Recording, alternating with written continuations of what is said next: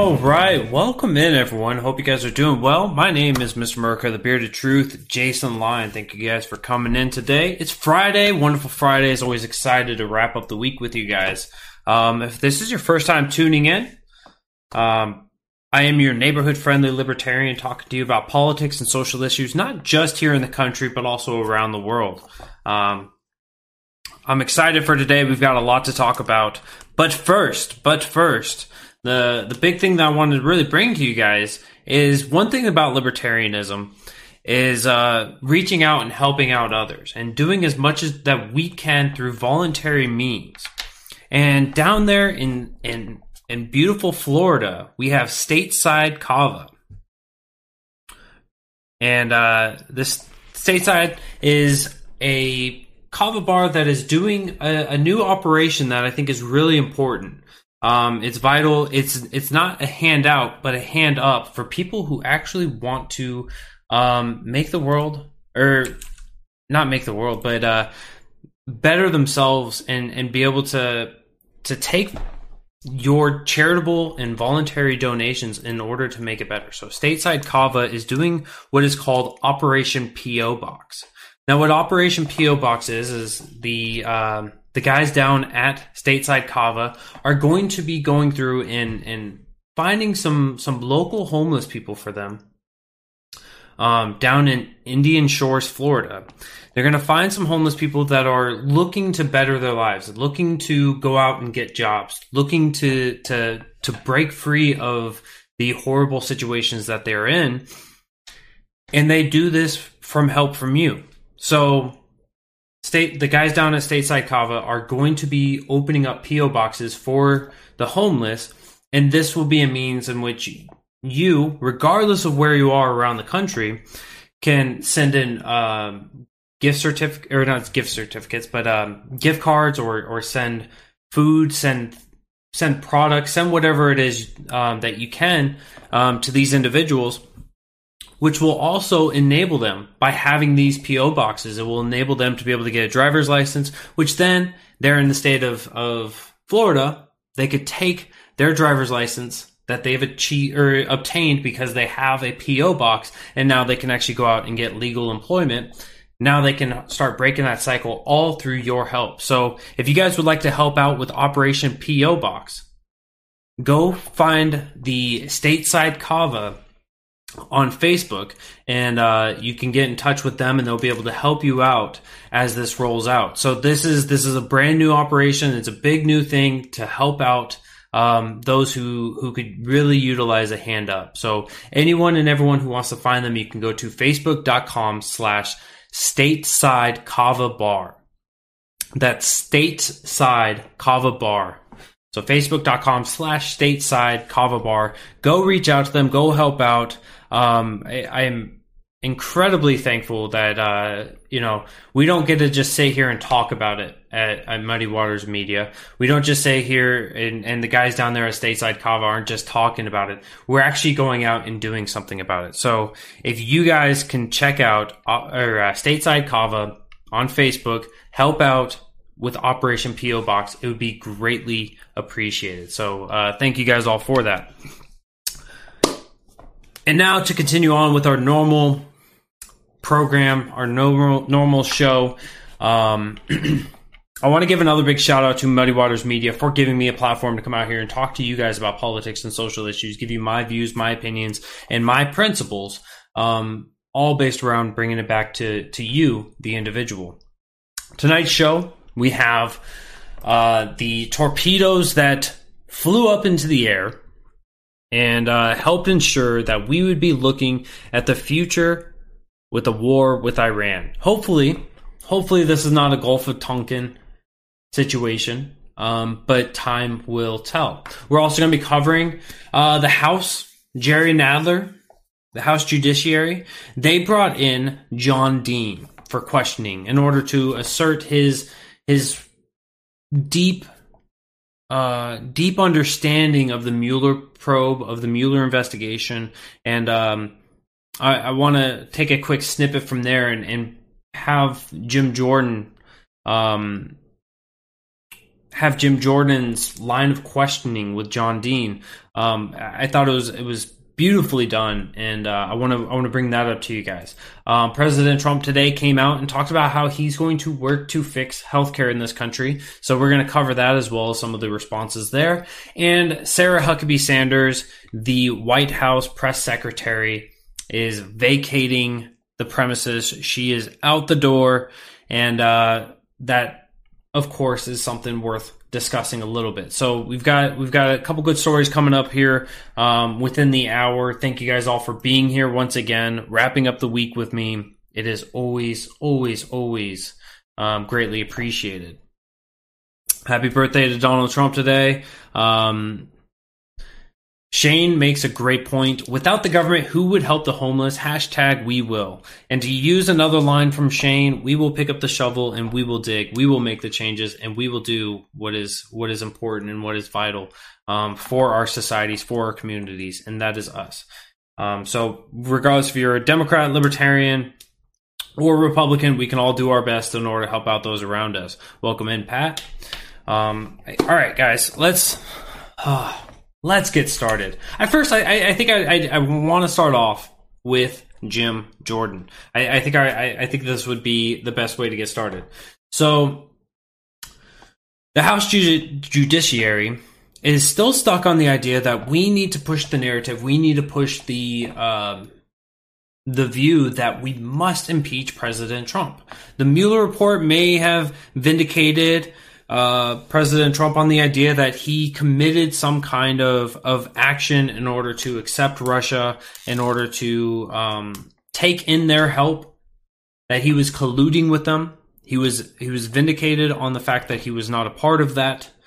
But Jerry Nadler and the Democrats are not satisfied with that because Trump is still in office. And so one of the things that they want to do, and certainly people who've been in this kind of training know that you want to start undermining the administration in any way possible.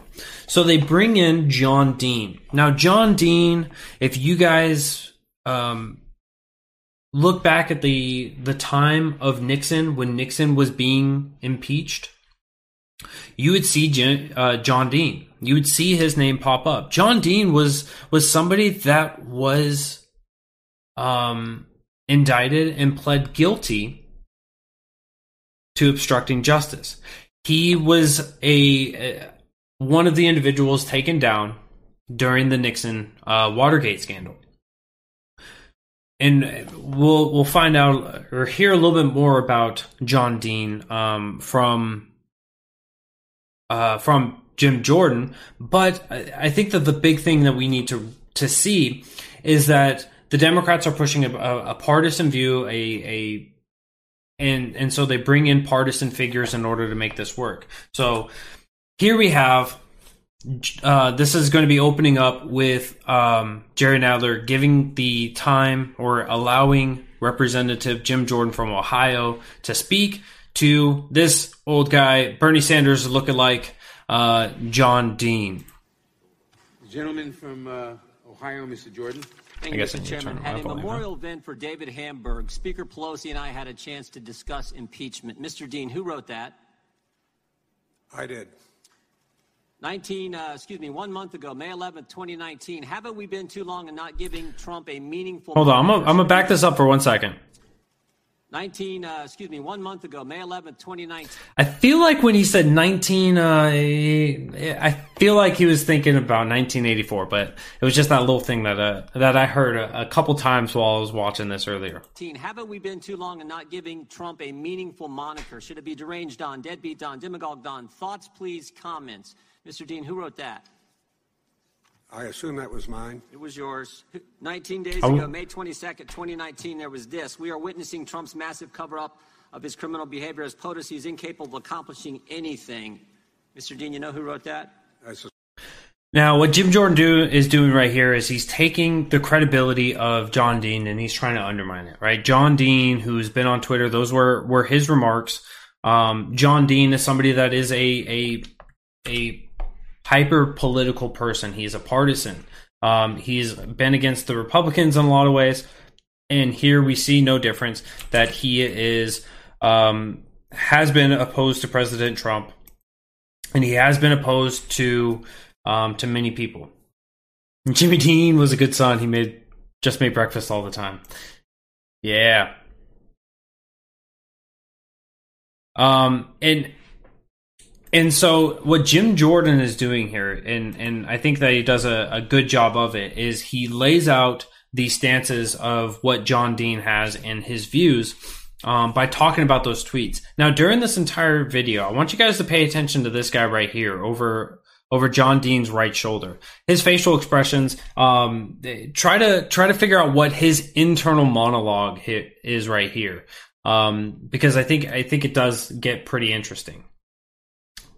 Her facial expressions do get interesting, but his ones right here, this guy right here, he is the big focus that I've been watching. I'm sorry, I don't know if I was on the right screen, but this guy right here, he's the guy that I've been watching. He provides a lot of good entertainment. If you are one of those creative individuals just trying to figure out what somebody else is thinking by the views that by the facial expressions that they make.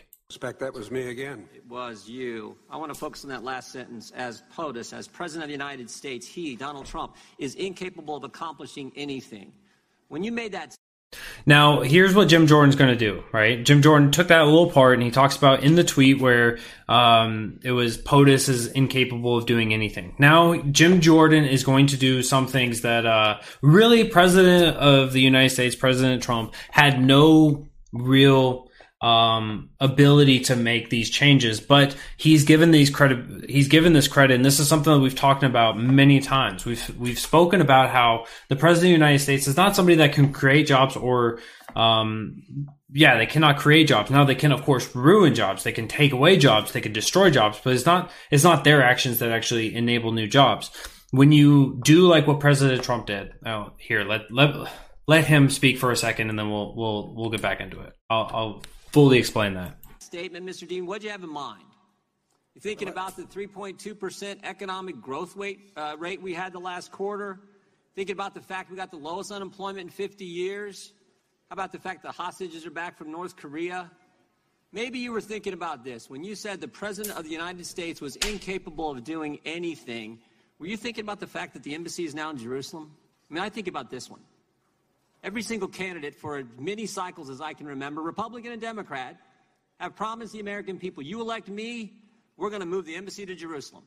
And guess what? They get elected and they come up with a million reasons why they can't do what they said they were going to do. But this president didn't.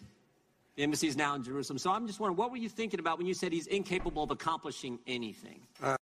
Now, whenever you have somebody that's going to ramble off a bunch of facts like in the way that Jim Jordan did, many of those things are true for the society that we're living in right now, for the economy that we're living in. And certainly, we did move the U.S. Embassy from Tel Aviv over to Jerusalem. That is something that, as he accurately described as, Democrats and Republicans for a long time have been pushing for that. But when it comes to the economic parts, the way that President Trump could get the credit was he was cutting 22 regulations for every one created during his first year in office. That has been dying down.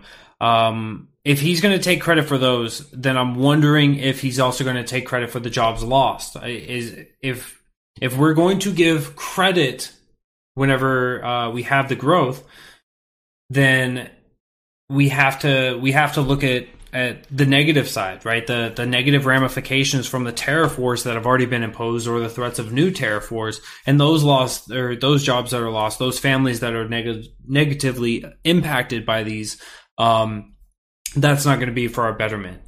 Shane Sweeney says, if the economy is so great, why is Trump so afraid of the Federal Reserve raising interest rates?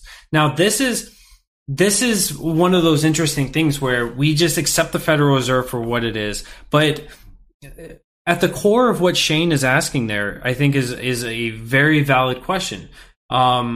Why are we afraid of what the Federal Reserve might do? Well, the Federal Reserve can hide up a booming economy by increasing interest rates, and they can also make an economy seem bigger and better than what it is just by merely lowering the interest rates. So it's really interesting that we have an entity a group of people that are capable of fundamentally changing how the economy is working and hiding or emboldening the system that they're governing over, and we have no way of governing them. And so I think the Federal Reserve is one of those things that Ron Paul was right, and anyone else who drops the hashtag and the Fed and all those things, I think that they're really on a good basis there, because there's absolutely no control, right? We don't have control over Congress. We don't have control over the president. We don't have control over any of our government officials,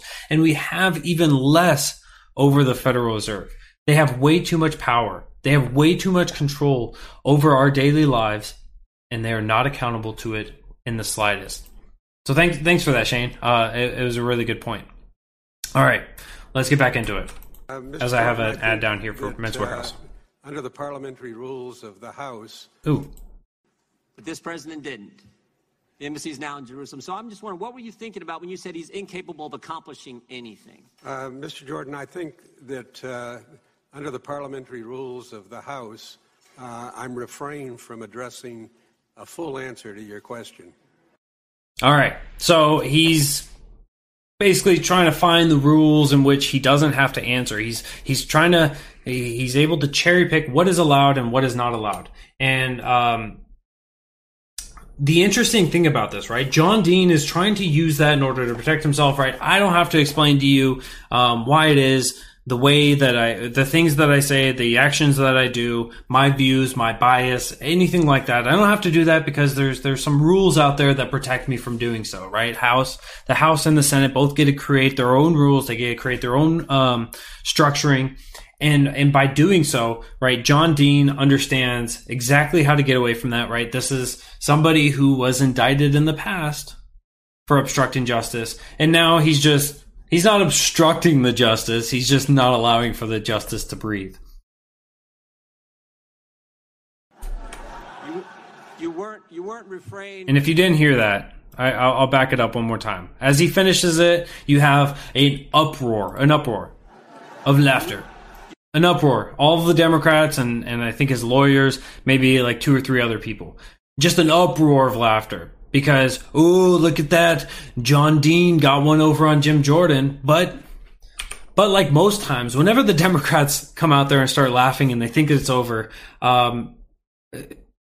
like him or not, like Jim Jordan or not, Jim Jordan is one of those guys that manages to really take it back and hit back whenever it's a situation like that. And so let's see if Jim Jordan magically pulls away with this. And I think we all know that he does. You weren't refrained in your tweets and your comments and the things you wrote. My tweets are not subject to the parliamentarian. They are subject to state of mind and the perspective you bring to this hearing, and I think the American people understand. Let me ask you this then: So the frame of mind, right? The inner workings of this guy. That's what he was questioning with those tweets from before. Did you give advice to Lanny Davis or Michael Cohen prior to Mr. Cohen's testimony to Congress? To Lanny Davis or Michael Cohen and the perspective you bring to this hearing, and I think the American people. Listen to this question. Did you give advice to Lanny Davis or Michael Cohen prior to Mr. Cohen's testimony to Congress? Did you give any support to Lanny Davis or Cohen before his testimony? No. Well, you said on Aaron Burnett's show the night before Mr. Cohen testified in front of the Oversight Committee that Michael Cohen you said you had talked to Lanny Davis and that Michael Cohen should hold his testimony as long as possible from Republicans. You didn't say that to Mr. Davis? You said it on Aaron Burnett's show the night before Mr. Cohen testified. I didn't say it directly to Mr. Cohen was your question. No, it wasn't. So, right there, caught him in a lie. Do I think this is important? Absolutely not. He's because Jim Jordan wanted to box him in, because Jim Jordan is not doing that for that quick hit, that quick gotcha moment. Because Jim Jordan is doing this with a plan, with precision, right? He's able to give John Dean the opportunity to not lie before Congress, and is getting him to clarify because this is going to be important. The question was, did you give advice to Lanny Davis or Michael Cohen prior to Mr. Cohen's testimony to Congress? Yeah, I have known Lanny Davis for almost a couple decades, and we have talked about it. And I did say, as soon as you turn your testimony over, it will be picked apart. Still watching this guy? You instructed Michael Cohen's lawyer to keep information from.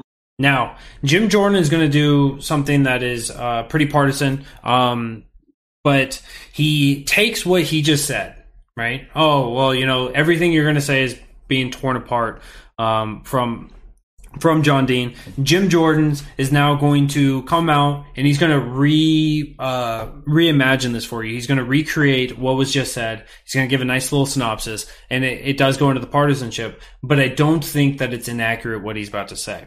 Republicans to obstruct the committee work that we were doing in the Oversight Committee just a few months ago. You told that to Michael Cohen's lawyer? I didn't quite phrase it that way, no. You know what? They took your advice. I'm sorry? They took your advice. Did they? Yeah. Mr. Cohen kept his testimony from us for as long as possible. But you know what else Mr. Cohen did that day? Lied 7 times. After John was just caught in a lie, was given the opportunity in order to correct himself. I think that it's stupid whenever anyone goes after those gotcha moments. Real quick, anyone who goes after those quick gotcha moments, let me just ask a question. You give a quick answer and then try to get you on that. I don't think that was Jim Jordan's expectation, but I could imagine when this would be a stance that either Republicans or Democrats would take on their opposition. I think that having a question asked in that way and then getting the quick answer and having that be inaccurate, I think that'd be grounds for some individuals to be like, oh, look at that. It was a lie under oath. And I don't think Jim Jordan was doing that here, but I think that needed to be a quick clarifying thing. And this is what I think concerns so many Americans. This is what concerns, I think, so many Americans about the work that's going on in this Congress, this 116th. The first announced witness of the 116th Congress is Michael Cohen, a guy who sits in prison today for lying to Congress. Today, Chairman Nadler brings in front of the Judiciary Committee a guy to talk about obstruction of justice who went to prison in 1974 for obstructing justice. Okay, so he said, brings in a guy who went to prison for obstructing justice, right? There's 2 charges there. It's beautiful. Watch this. I did not go to prison. I did not go to prison. Doesn't deny the other one, but I did not go to prison. Okay. You pled guilty to obstruction of justice. I'm glad you got to stay out of prison then, I guess. What bothers me the most, though, is this committee's failure to investigate how the whole Trump-Russia thing started. This is the Judiciary Committee. We're supposed to, how this whole thing began. And I said this a few weeks ago, but I want to remind this committee what the Attorney General of the United States said 8 weeks ago when he testified in front of the Senate. Said 4 important things about the beginnings of the Trump-Russia investigation. He said there was a failure of leadership at the upper echelon of the FBI. His words, not mine. Upper echelon. That's certainly true. Comey, McCabe, Baker, Strzok, Page, they've all been fired, demoted, let go. Can you imagine rambling off names like that of the higher end of what's supposed to be like the most prestigious investigation bureau in your country? We just had a slew of people. We had a plethora of people that we had to demote or remove from office. We still got a lot of faith in them. Don't worry. We're just Americans. We're the sheeple. They're gone. Some of them are under investigation by the Justice Department. He said spying did occur. He said it twice. He said there's a basis for his concern about the spying that took place. And he used 2 terms that, again, I think this committee should find frightening and should be looking into. There's Jerry Nadler trying to stay alive. And political surveillance. Scary terms. So the good news is, even though this Congress has memorandums of understanding between the key committee chairmen on how they're going to coordinate their attack on the president, even though this Congress, first big witness, first big hearing, Michael Cohen, a guy who sits in prison for lying to Congress. Can we stop and talk about this guy for a second?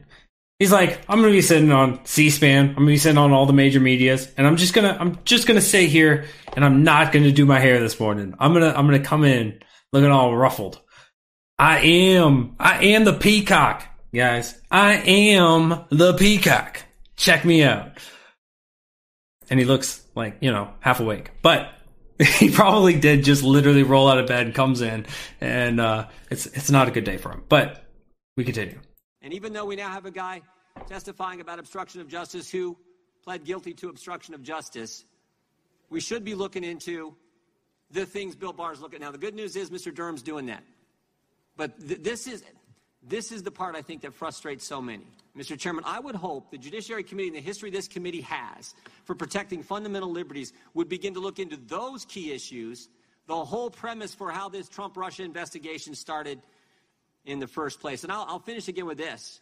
Emmett Flood wrote a letter to the Attorney General a few weeks back, made an important point. He said, we would all do well to remember, if they can do it to a president, imagine what they can do to you and me. That right there, that what he just said. If they can do this to a president, imagine what they can do to you and me. This is exactly what I've been telling you guys about literally everything. Call it confirmation bias, call it whatever you want to call it. But this is exactly why libertarians are exactly who they are. This is exactly why I take the stances that I've been taking time and time again.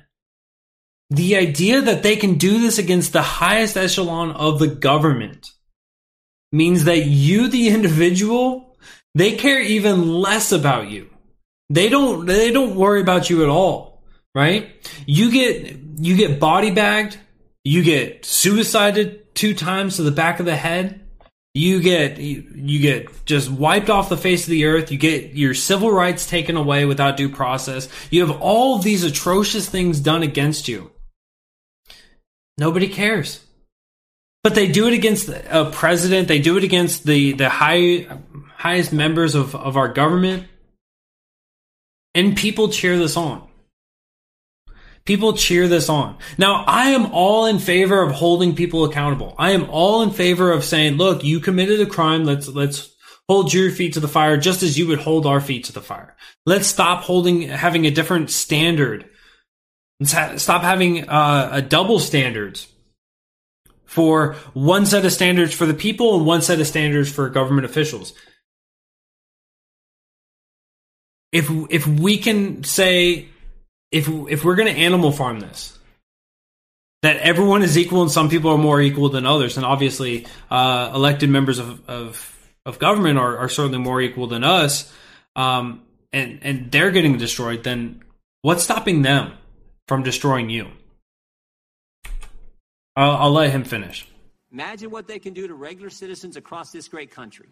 That should be what this committee most safeguards and most protects. And instead, we got memorandums of understanding between the chairman. We got Michael Cohen testifying for 7 hours, getting advice from the witness here on obstructing the committee work and not sharing the information with us in a timely fashion.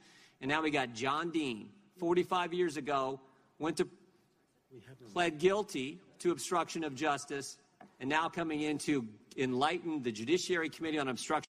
Did you notice, like, as soon as he did that, he smirked a little bit because he's like, yeah, I didn't go to prison, boys. I did not go to prison. I didn't get my booty hole touched. I didn't have a single problem. Nah, I just moved along and did my thing. But then he gulped because he realized that the entire persona around him, he got body bagged. John Dean's entire credibility for that entire day was wasted, was destroyed by Jim Jordan in this line of questioning. I really do think that out of the entire day, Jim Jordan did the best job of, you can call it political theater, you could call it actual politics, whatever it is that you want to call it. He did the best at destroying John Dean, and he was extremely effective at doing so. So 4 seconds left. I'll let it run out. Of justice, when we could be going right to the start of how this whole thing started. I yield back. John Dean, rest in peace. 613. Rest in peace, because you surely didn't leave us in peace. Just absolutely body bagged, just destroyed. Jim Jordan did an excellent job on that. Destroy the credibility. Let him come out and prove that he was standing once again on the side of obstructing justice. Now, John Dean has also written 2 books. Now, this was something I think that Jim Jordan had talked about it in this one. I may have missed it, but I know other members of the House had spoken about this. John Dean had written 2 other books. after being a part of the Nixon administration and, and pleading guilty to obstruction of justice, he then goes on to write 2 books and make a profit off of the idea that George Bush was just as bad as Nixon. Or no, sorry, that was George H.W. Bush. George H.W. Bush was just as bad as Nixon, and then he went after George W. Bush for the Iraq War. So he wrote 2 books going after Republicans, and that was brought up. That was another big thing, right? This guy is just trying to make monetary gain. He's just trying to come out here and build up his name, and Jerry Nadler's playing along with it. Isn't that some dirty crony capitalism, if I ever heard it? Right? The idea that you have the state bringing in a guy that's going to make money off of the ideas that he's pushing, the narrative that he's been pushing, and it happens to coincide with the narrative that the Democrats are trying to push. So when all of these things just come together serendipitously, it just works out. He makes a better book. He gets more publicity. He makes more sales. He pushes it back. Everybody wins at the end of the day. And potentially you could lead to the public hating Trump enough and, destroying the credibility. I really think that this was a pointed attack. This was, the continuing of the narrative that President Trump is nefarious and is out there just to destroy the country, to fill up his pocketbooks and everything else. And Jim Jordan and a couple others had really thwarted this. It was literally a bomb that they were trying to blow up on Trump, and it blew up in their faces. So Jim Jordan does a great job on that tonight. Or not tonight, but during that day. I want to progress on, talking about another big blow-up. Sarah Huckabee Sanders is now leaving. She is leaving. After 3.5 years, our wonderful Sarah Huckabee Sanders will be leaving the White House at the end of the month and going home to the great state of Arkansas, tweeted out President Trump yesterday. Sarah Huckabee Sanders has been depending on what side of the aisle you're on, she's been the person that everyone loves or everyone hates. She had the job of being President Trump's press secretary. That is not in any way an easy job.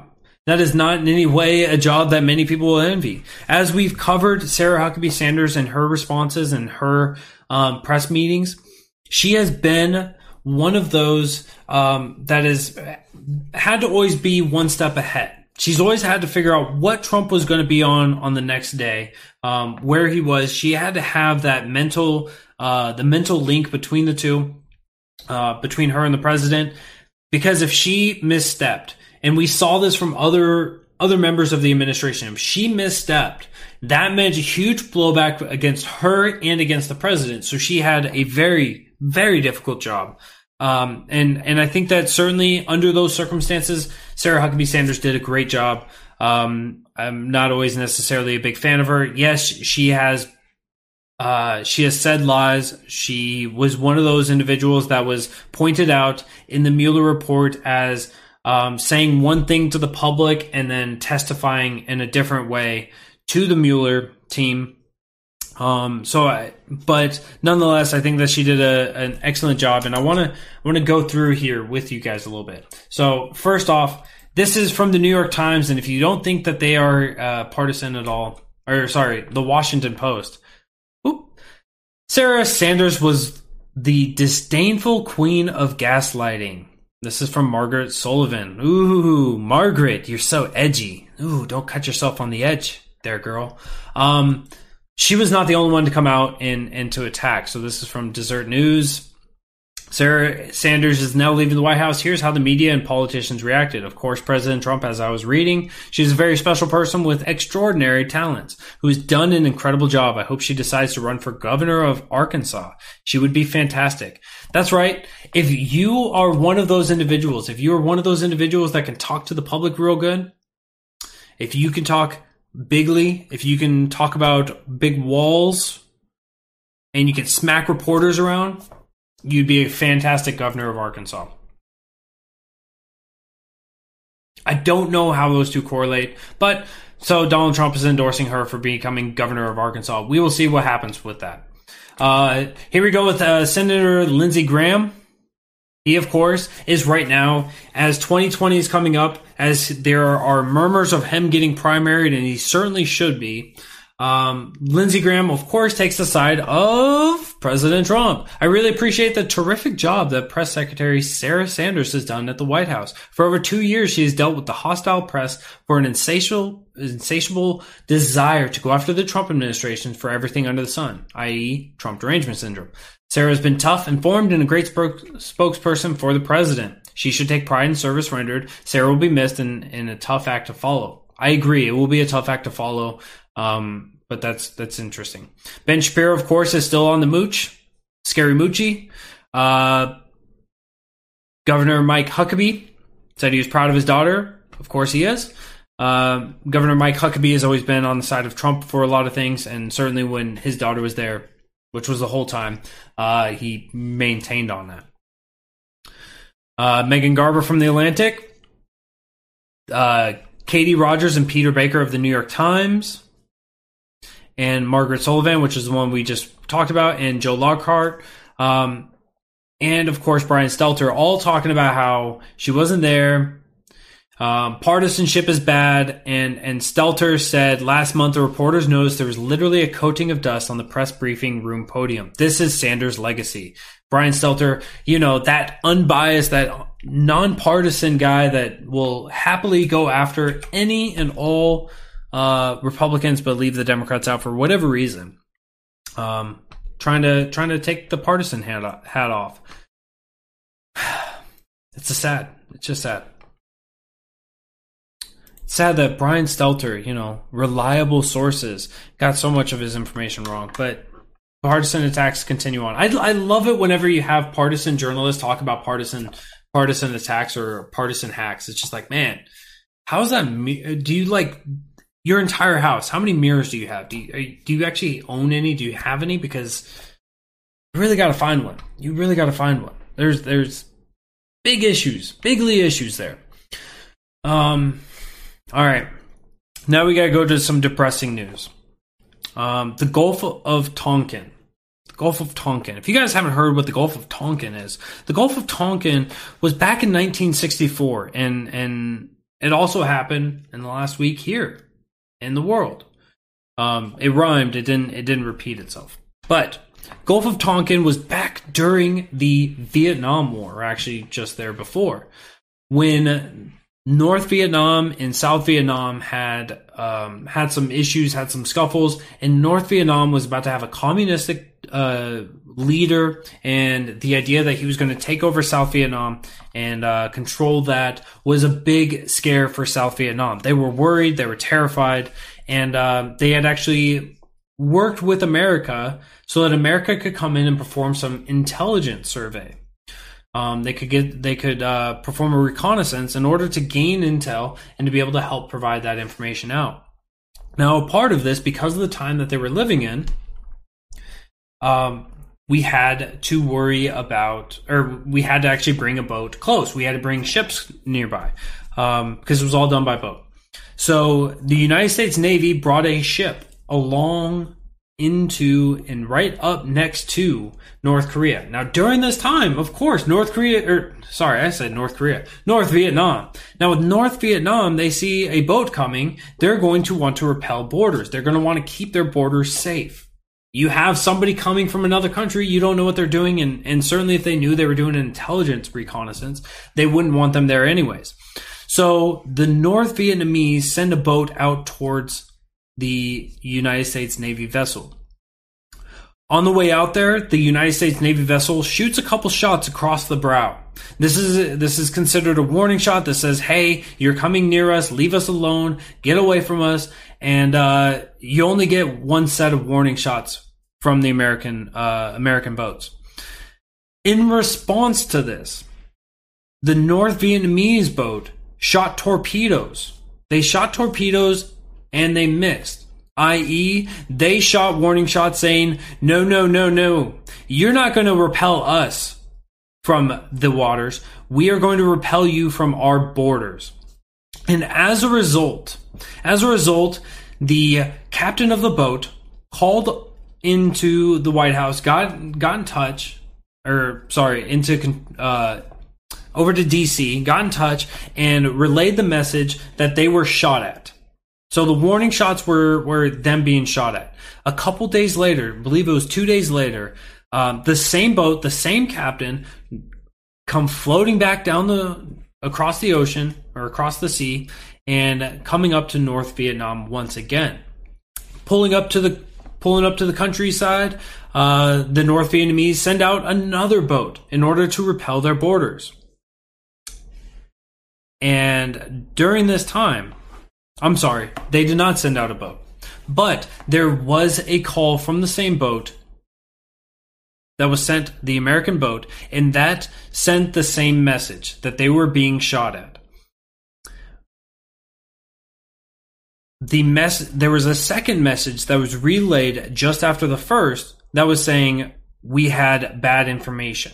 Now, the reason for the bad information, the reason why everyone freaked out, they weren't sure if it was a hardware blip from the previous torpedo strikes or torpedoes that were in the water, or if it was the inclement weather that they were facing. But nonetheless, the idea was there that they had a reason to sound the alarm, and now they weren't sure what it was, but it wasn't an actual torpedo. Nonetheless, from 30 minutes after the first message was sent, the order was given for bombing runs across North Vietnam. That was the initiating event for us to get involved in the war in Vietnam. Now, what has happened here, right next to UAE and Iran, is there were two Japanese oil cargo boats that were bringing oil, and both of them became under attack. There has been reporting by the United States intelligence as well as the president that these were torpedoes, that these are not torpedoes, but these were mines, and that they were Iranian mines. So, are we going to get involved in Iran? Well, we'll have to wait and see. But nonetheless, if you look at the video that the president and that others have pointed out, they're pulling something way above the waterline. This is something that was pointed out also by the president of the Japanese company that owns those ships. That the mines were located above the waterline, so it's curious as to how they got up there. But nonetheless, the crews on those ships said that it was actually things flying through the air. So it wasn't underwater, so it's not a mine, it's not a torpedo, but could have been something else. There's speculation as to if it was Saudi Arabia, if it was another country, or if it was just America, how this was all unfolding and how this is playing. But nonetheless, the big thing here is that there's no clear answer. The Japanese owner of a tanker attached in the Gulf of Oman claimed Friday that it was struck by a flying projectile, contradicting reports by U.S. officials and the military on the source of the blast. So it was a flying projectile. President Trump said that it was a mine. So we don't have a clear message. We don't have clear intelligence on this. The intelligence video that was provided was the boat of Iranians coming up and pulling something off the side of the boat. Maybe it was a bomb. Maybe it was a mine. The thing is, though, to say, look, there's a mine there. They're taking it off, and so therefore, they're bad actors. It would be interesting to understand what it is that Iran is going to gain by attacking two Japanese boats. It's going to be interesting to try to understand what kind of power move they're doing and what they're to gain by this. I don't see any way that this is going to be better for them, so this may be another bad actor in the area trying to get the involvement of others, right? If you could blame it on Iran and you could take Iran out, you may have a little more freedom. You may have a little more room to breathe in that area, whether it's directly in the oil trade or in other forms of trade. It's it's a worrisome world right now. I don't want to see us going into another giant endless war and into another endless conflict, much like what we have in Iraq, much like what we have in Afghanistan. We don't need to keep getting involved with all of these things. What we need to do is find ways of getting out. We have to get out, and that's it, right? We cannot continue to thrive and survive in America under the pretense that we are in endless wars around the world.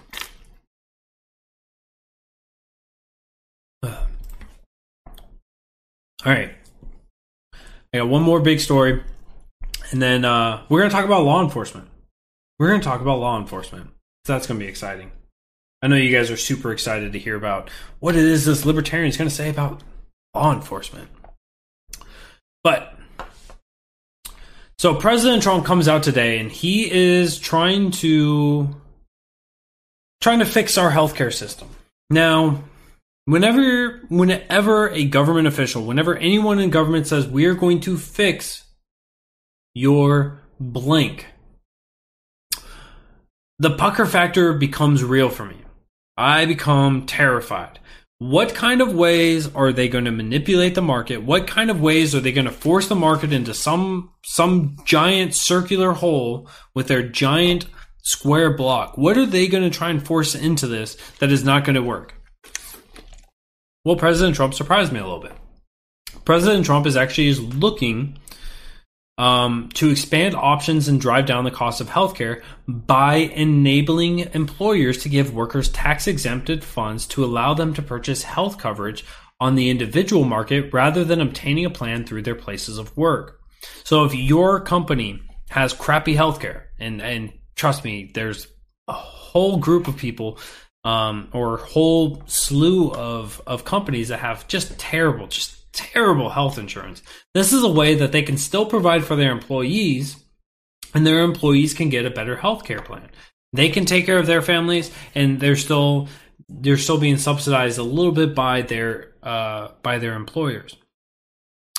Now, to understand where this came about, this did come about from the Affordable Care Act. This was put in under President Obama, and it was something that helped destroy the market for individuals, because you had to pay for these giant things, and the prices were driving up. The premiums under Obama, under the Affordable Care Act, have been skyrocketing, and so this was a way to fight this. This was a way to push back against this. This is something that I agree with, right? The idea that you get out of the way, that the government gets out of the way. This is why those 22 regulations being cut were a good thing for everyone created.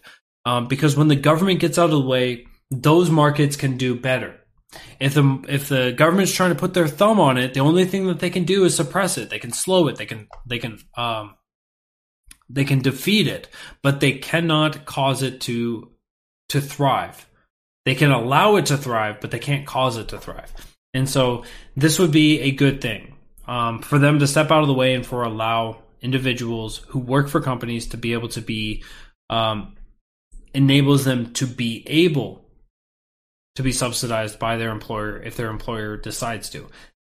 Good thing. But here's what Nancy Pelosi has to say about that. The president's cruel hypocrisy knows no bounds. While he claims to want affordable coverage, his Justice Department is busy arguing that courts could destroy protections for the people with pre-existing conditions and strike down every other protection and guarantee of the affordable health care for America's families. Now, President Trump himself is a fan of pre-existing conditions. This is where one big way that he and I differ. I don't think that it is that we force a market to service people that they would otherwise not want to. Now, if you have a pre-existing condition, I would hope that you would have insurance. I would hope that we'd be able to get the government out of it enough to where everyone can afford health insurance. But I would never demand that somebody provide you a service that is going to be to the detriment of themselves. They should be able to pick and choose. And now if they're in a contract, if you guys are both well within your contracts and working together within those bounds, they shouldn't be able to refuse it. But Nancy Pelosi here is just projecting that it's the Justice Department looking to take this down. Nancy, I don't think you have anything to worry about. I don't think President Trump's going to allow that to go. He's going to argue with it within his own Department of Justice to ensure it doesn't go. But really, when it comes to it, right, the Affordable Care Act, which is something that she's defending, is not made healthcare any more affordable. It has not made it any better. The quality of care in this country has gone down. The cost for health insurance has gone up directly because of the Affordable Care Act. Remember, the blueprints for the Affordable Care Act was to push single payer. It was to push to get rid of insurance companies, to get rid of all of these insurance companies, to push people onto the government's teat. And once you're on it, it's just like being on heroin. You are addicted. Don't pull me off the teat. Don't pull me off the heroin. I need this. I need this to live. I need this to survive. And that is what they were pushing. So I'm happy to see that coming from President Trump.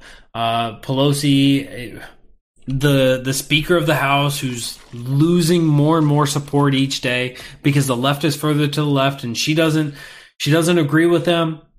And I'm excited for the day in which the Department of Justice on Friday released a legal.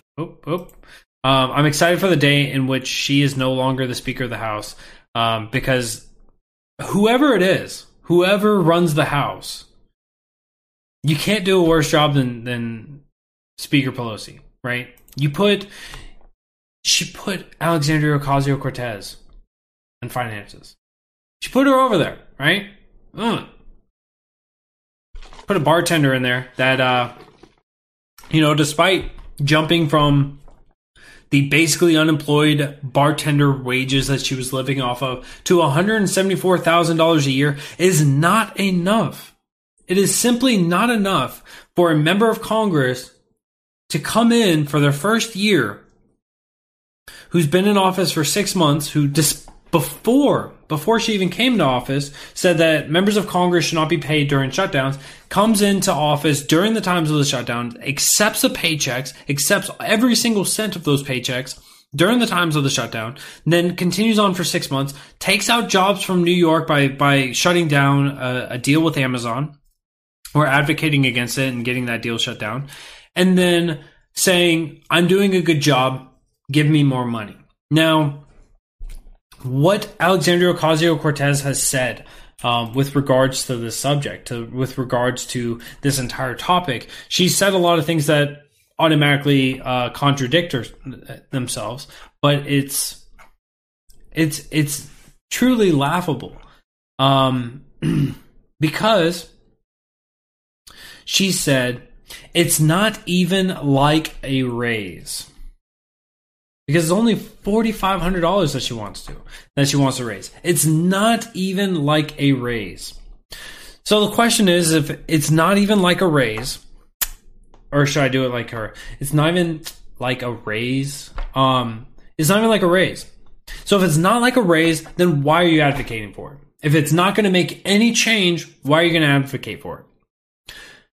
And she continues on down this terrible line of thinking into saying, after, I believe that the not like a raise is after this, but nonetheless, she talks about this $4,500 a year is going to help keep out the dark money.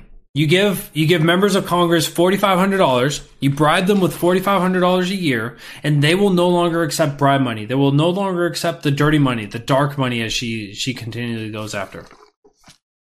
So you just got to give your member of Congress a little more money, and then now magically they're no longer going to be corrupt. They're no longer going to be accepting all of this money from other outside sources, because that $4,500, getting them just under the cusp of $200,000, is enough to keep them satisfied. AOC, not the smartest of people, and she just continually does this to herself. All right, I want to give another quick shout out real quick. If you guys missed the intro of the show, I got to talk to you guys about Operation P.O. Box. So down there, down yonder, in Indian Shores, Florida, a stateside kava, and they're pushing a new form of outreach and a new form of help through voluntary means. They're doing Operation P.O. Box, where they're going to be opening up P.O. boxes for for homeless people that they've screened and that want a hand up in order to help get back on their feet and be able to function in our society. In Florida, you require an address, and that can include a P.O. box in order to get a license. If you get a license, then you're able to work. So this operation is not only going to be able to get them in those means of being able to get a job, but this also means that you, the individual, can voluntarily send gift cards. You can send support. You can send letters. You can send money. You can send whatever it is that you want to these P.O. boxes in order to help out. If this is something that you can do, we would all appreciate it from here at Muddy Waters, as well as from Stateside Kava. If you go over to the Facebook page, facebook.com/Stateside Kava Bar. That's Stateside Kava Bar. Go on over to the Facebook page. Again, that is Stateside Kava Bar. Contact them through that, and we will get you in touch and get you to be able to help others. And it is greatly appreciated each and every time. So if you guys could do that, help out with Operation P.O. Box, and that is Stateside Kava. Go to their Facebook page and help out.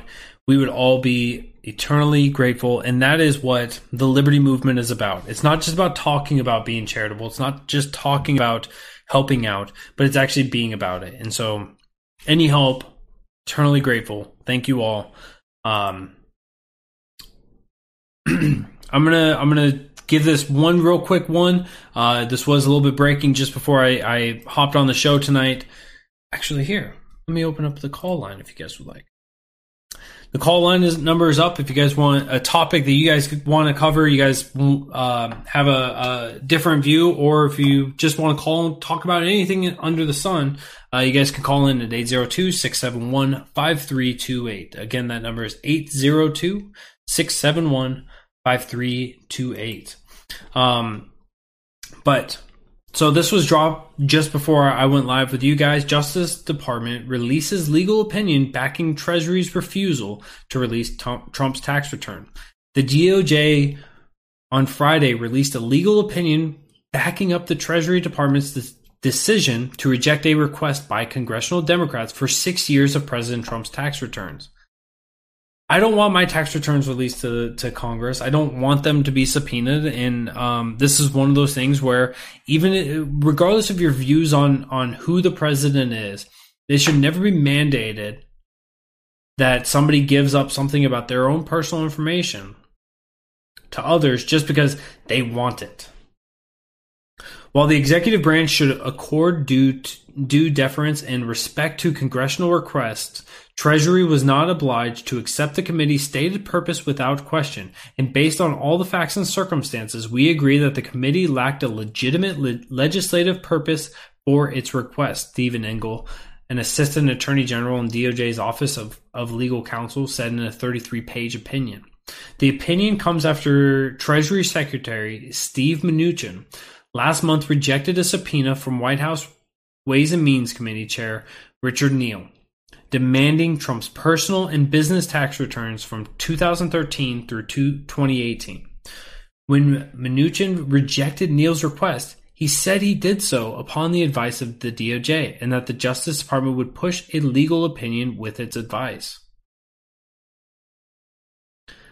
Everyone expects this to go to the courts, but with this, it's the hubbub here, right? The demand, the hope, the praise, or the prayers of finding something, anything, absolutely anything, to find whatever tiny little crack they can find in order to go after President Trump. That's what the Democrats really seem to be focused on. And they do genuinely have that derangement about themselves. They can't get over themselves. There's no way for the left to come back and to fix themselves and to actually be responsible, to be caring about you, the individual. All they care about is 2020 is coming up. What can we do to make President Trump look bad? What can we do to make the Republicans look bad? Because we want the government to grow in our way. The Republicans are growing in their way. We want to grow it in our way. Let's have the partisan fights. Let's have this stupid political charades, these theaters, and let's grow the government in our way. And it truly is disgusting. It's disgusting when Republicans do it, and it's disgusting when Democrats do it. Now that we have the Democrats lineup, they've got 2 days of Democratic presidential hopefuls on the debate stage. That'll be interesting to watch. I just can't wait to see them falling over themselves. As one person, you're going to watch, like, the question's going to come out and they're going to go through the whole line of people, and you're just going to watch. And if you were to take the spectrum of left to right, you hit the first person and it's just going to continually keep driving left. And they're going to be stumbling all over each other to see who can really rile up the left. And I think they're all going to be missing out, that they need the independents if they want to do anything, and they're not going to be picking up on that in any appreciable way. All right.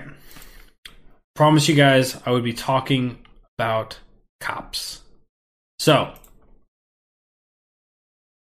a lot of people, whenever you talk about officers, when you talk about the police state, when you talk about the actions of the police officers, there's a lot of hubbub and a lot of hysteria on both sides. Let's be honest.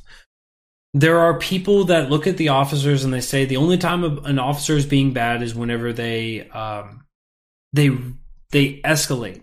They escalate the amount of violence above what is necessary. So, you have grandma walking down the street and an officer comes up, tackles her, punches her, tasers her, and the entire time she's knocked out, that would be enough to raise the concern for, I think, anybody. On the opposite side, an officer can be walking down the street and, somebody could be jaywalking, a semi-truck's flying around the corner. The officer tackles the person in order to get them into a safe way. And, there will be people that become deranged and they go, I can't believe that officer did that. Right? There truly is people on both sides of this that just don't have any real, they're just so detached from the premise of this all. I am not either of those people. I am somebody that supports the law enforcement when the law enforcement is protecting on the basis of what the government is supposed to do. The government is there to not hurt people and to not take their stuff. When the law enforcement is there and they are only providing protections from people who are trying to hurt you or take your stuff, I agree with them. But the problem is that we have this document that governs over the government. And that is the Constitution. There are multiple reasons. There are multiple amendments that are constantly being violated by officers. And I'm trying to reach out, and I've spoken with a couple of sheriffs up to this point. But we need to really reel back what it is that our law enforcement officers are allowed to do, or what they're capable of doing. And so I had a friend, a personal friend, who had made a long post. And, he is one of those that is more of an apologist. I wouldn't say that he may not be one of the thin blue line advocates, but he is one of those that will, justify a lot of the actions. And basically the end result was that he said that 10% of cops versus the public interactions have been bad. And he was using an exaggerated number. But here was my response, and I hope that you guys can follow through on this, and hopefully it works out for you guys. When officers uphold unconstitutional laws because it's the law, that is worth condemning.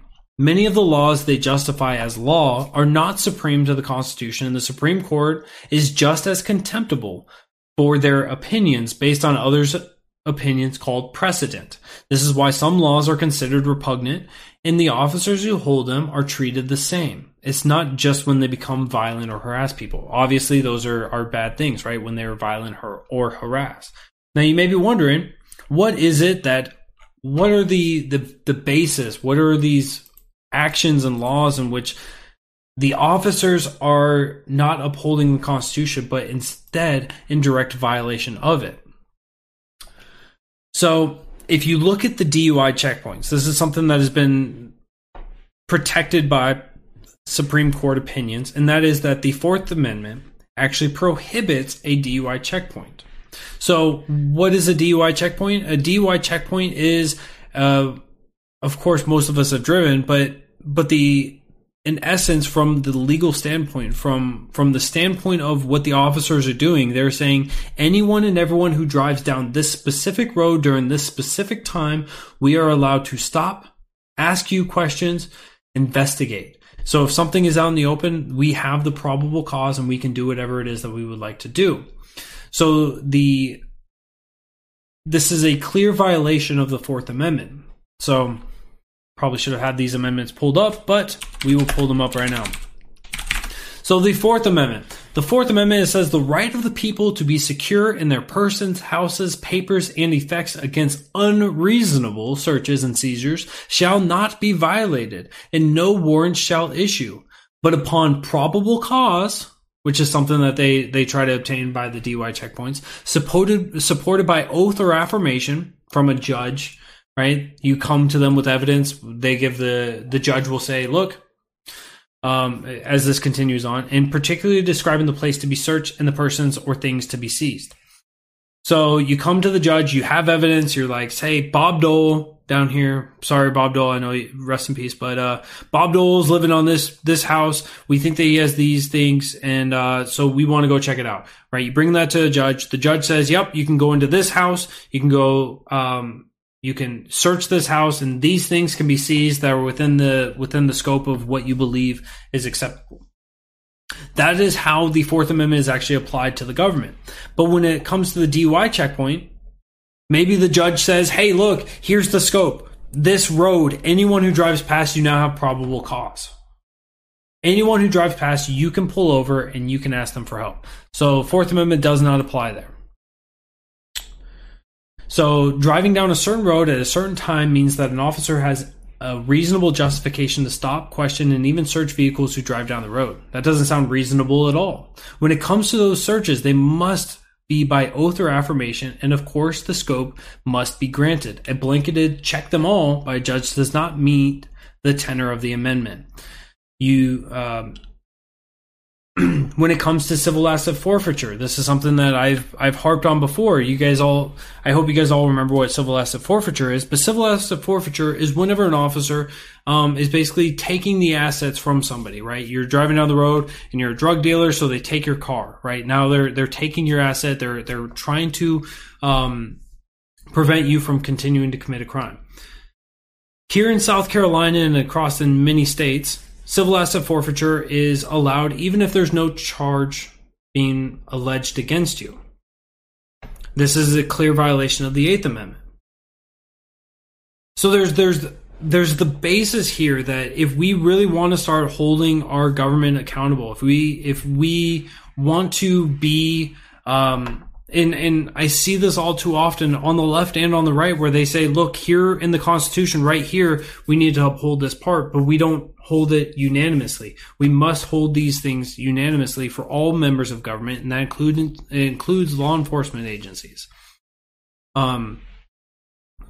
It's not that I hate cops. It's not that I am deranged when it comes to cops. It's not that I see a cop and I'm like, hide my drugs, hide my flamethrowers, hide all these things that are illegal.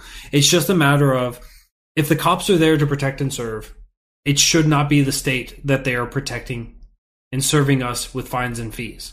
They should be there protecting us from people who seek to do us harm or to take our stuff. And so I hope that with those two quick examples that I gave, and with that understanding, people can start understanding that just because we stand against the law enforcement that we have doesn't mean that we oppose law enforcement outright. It's been a big giant misconception. It's been a big giant hubbub for a lot of people that they believe that libertarians are inherently against the police. And I would argue even that the most libertarian of people are still in favor of some form of law enforcement. They just maybe not a government ran one. But with that, guys, I'm gonna head out for the night. I'm gonna head out for the weekend. I hope you guys all have a great weekend. It is Friday night, so do not drink and drive or ride with those who do. You have family and friends who care about you and love you deeply. They want to see you get back here safe and sound for Monday as we start the whole week all over again. So thank you guys all. Take care. Have fun this weekend. Spend some time and relax, and I'll see you guys on Monday. Have a good one, and I'll see you guys soon. I am Mr. America, the Bearded Truth, Jason Lyon.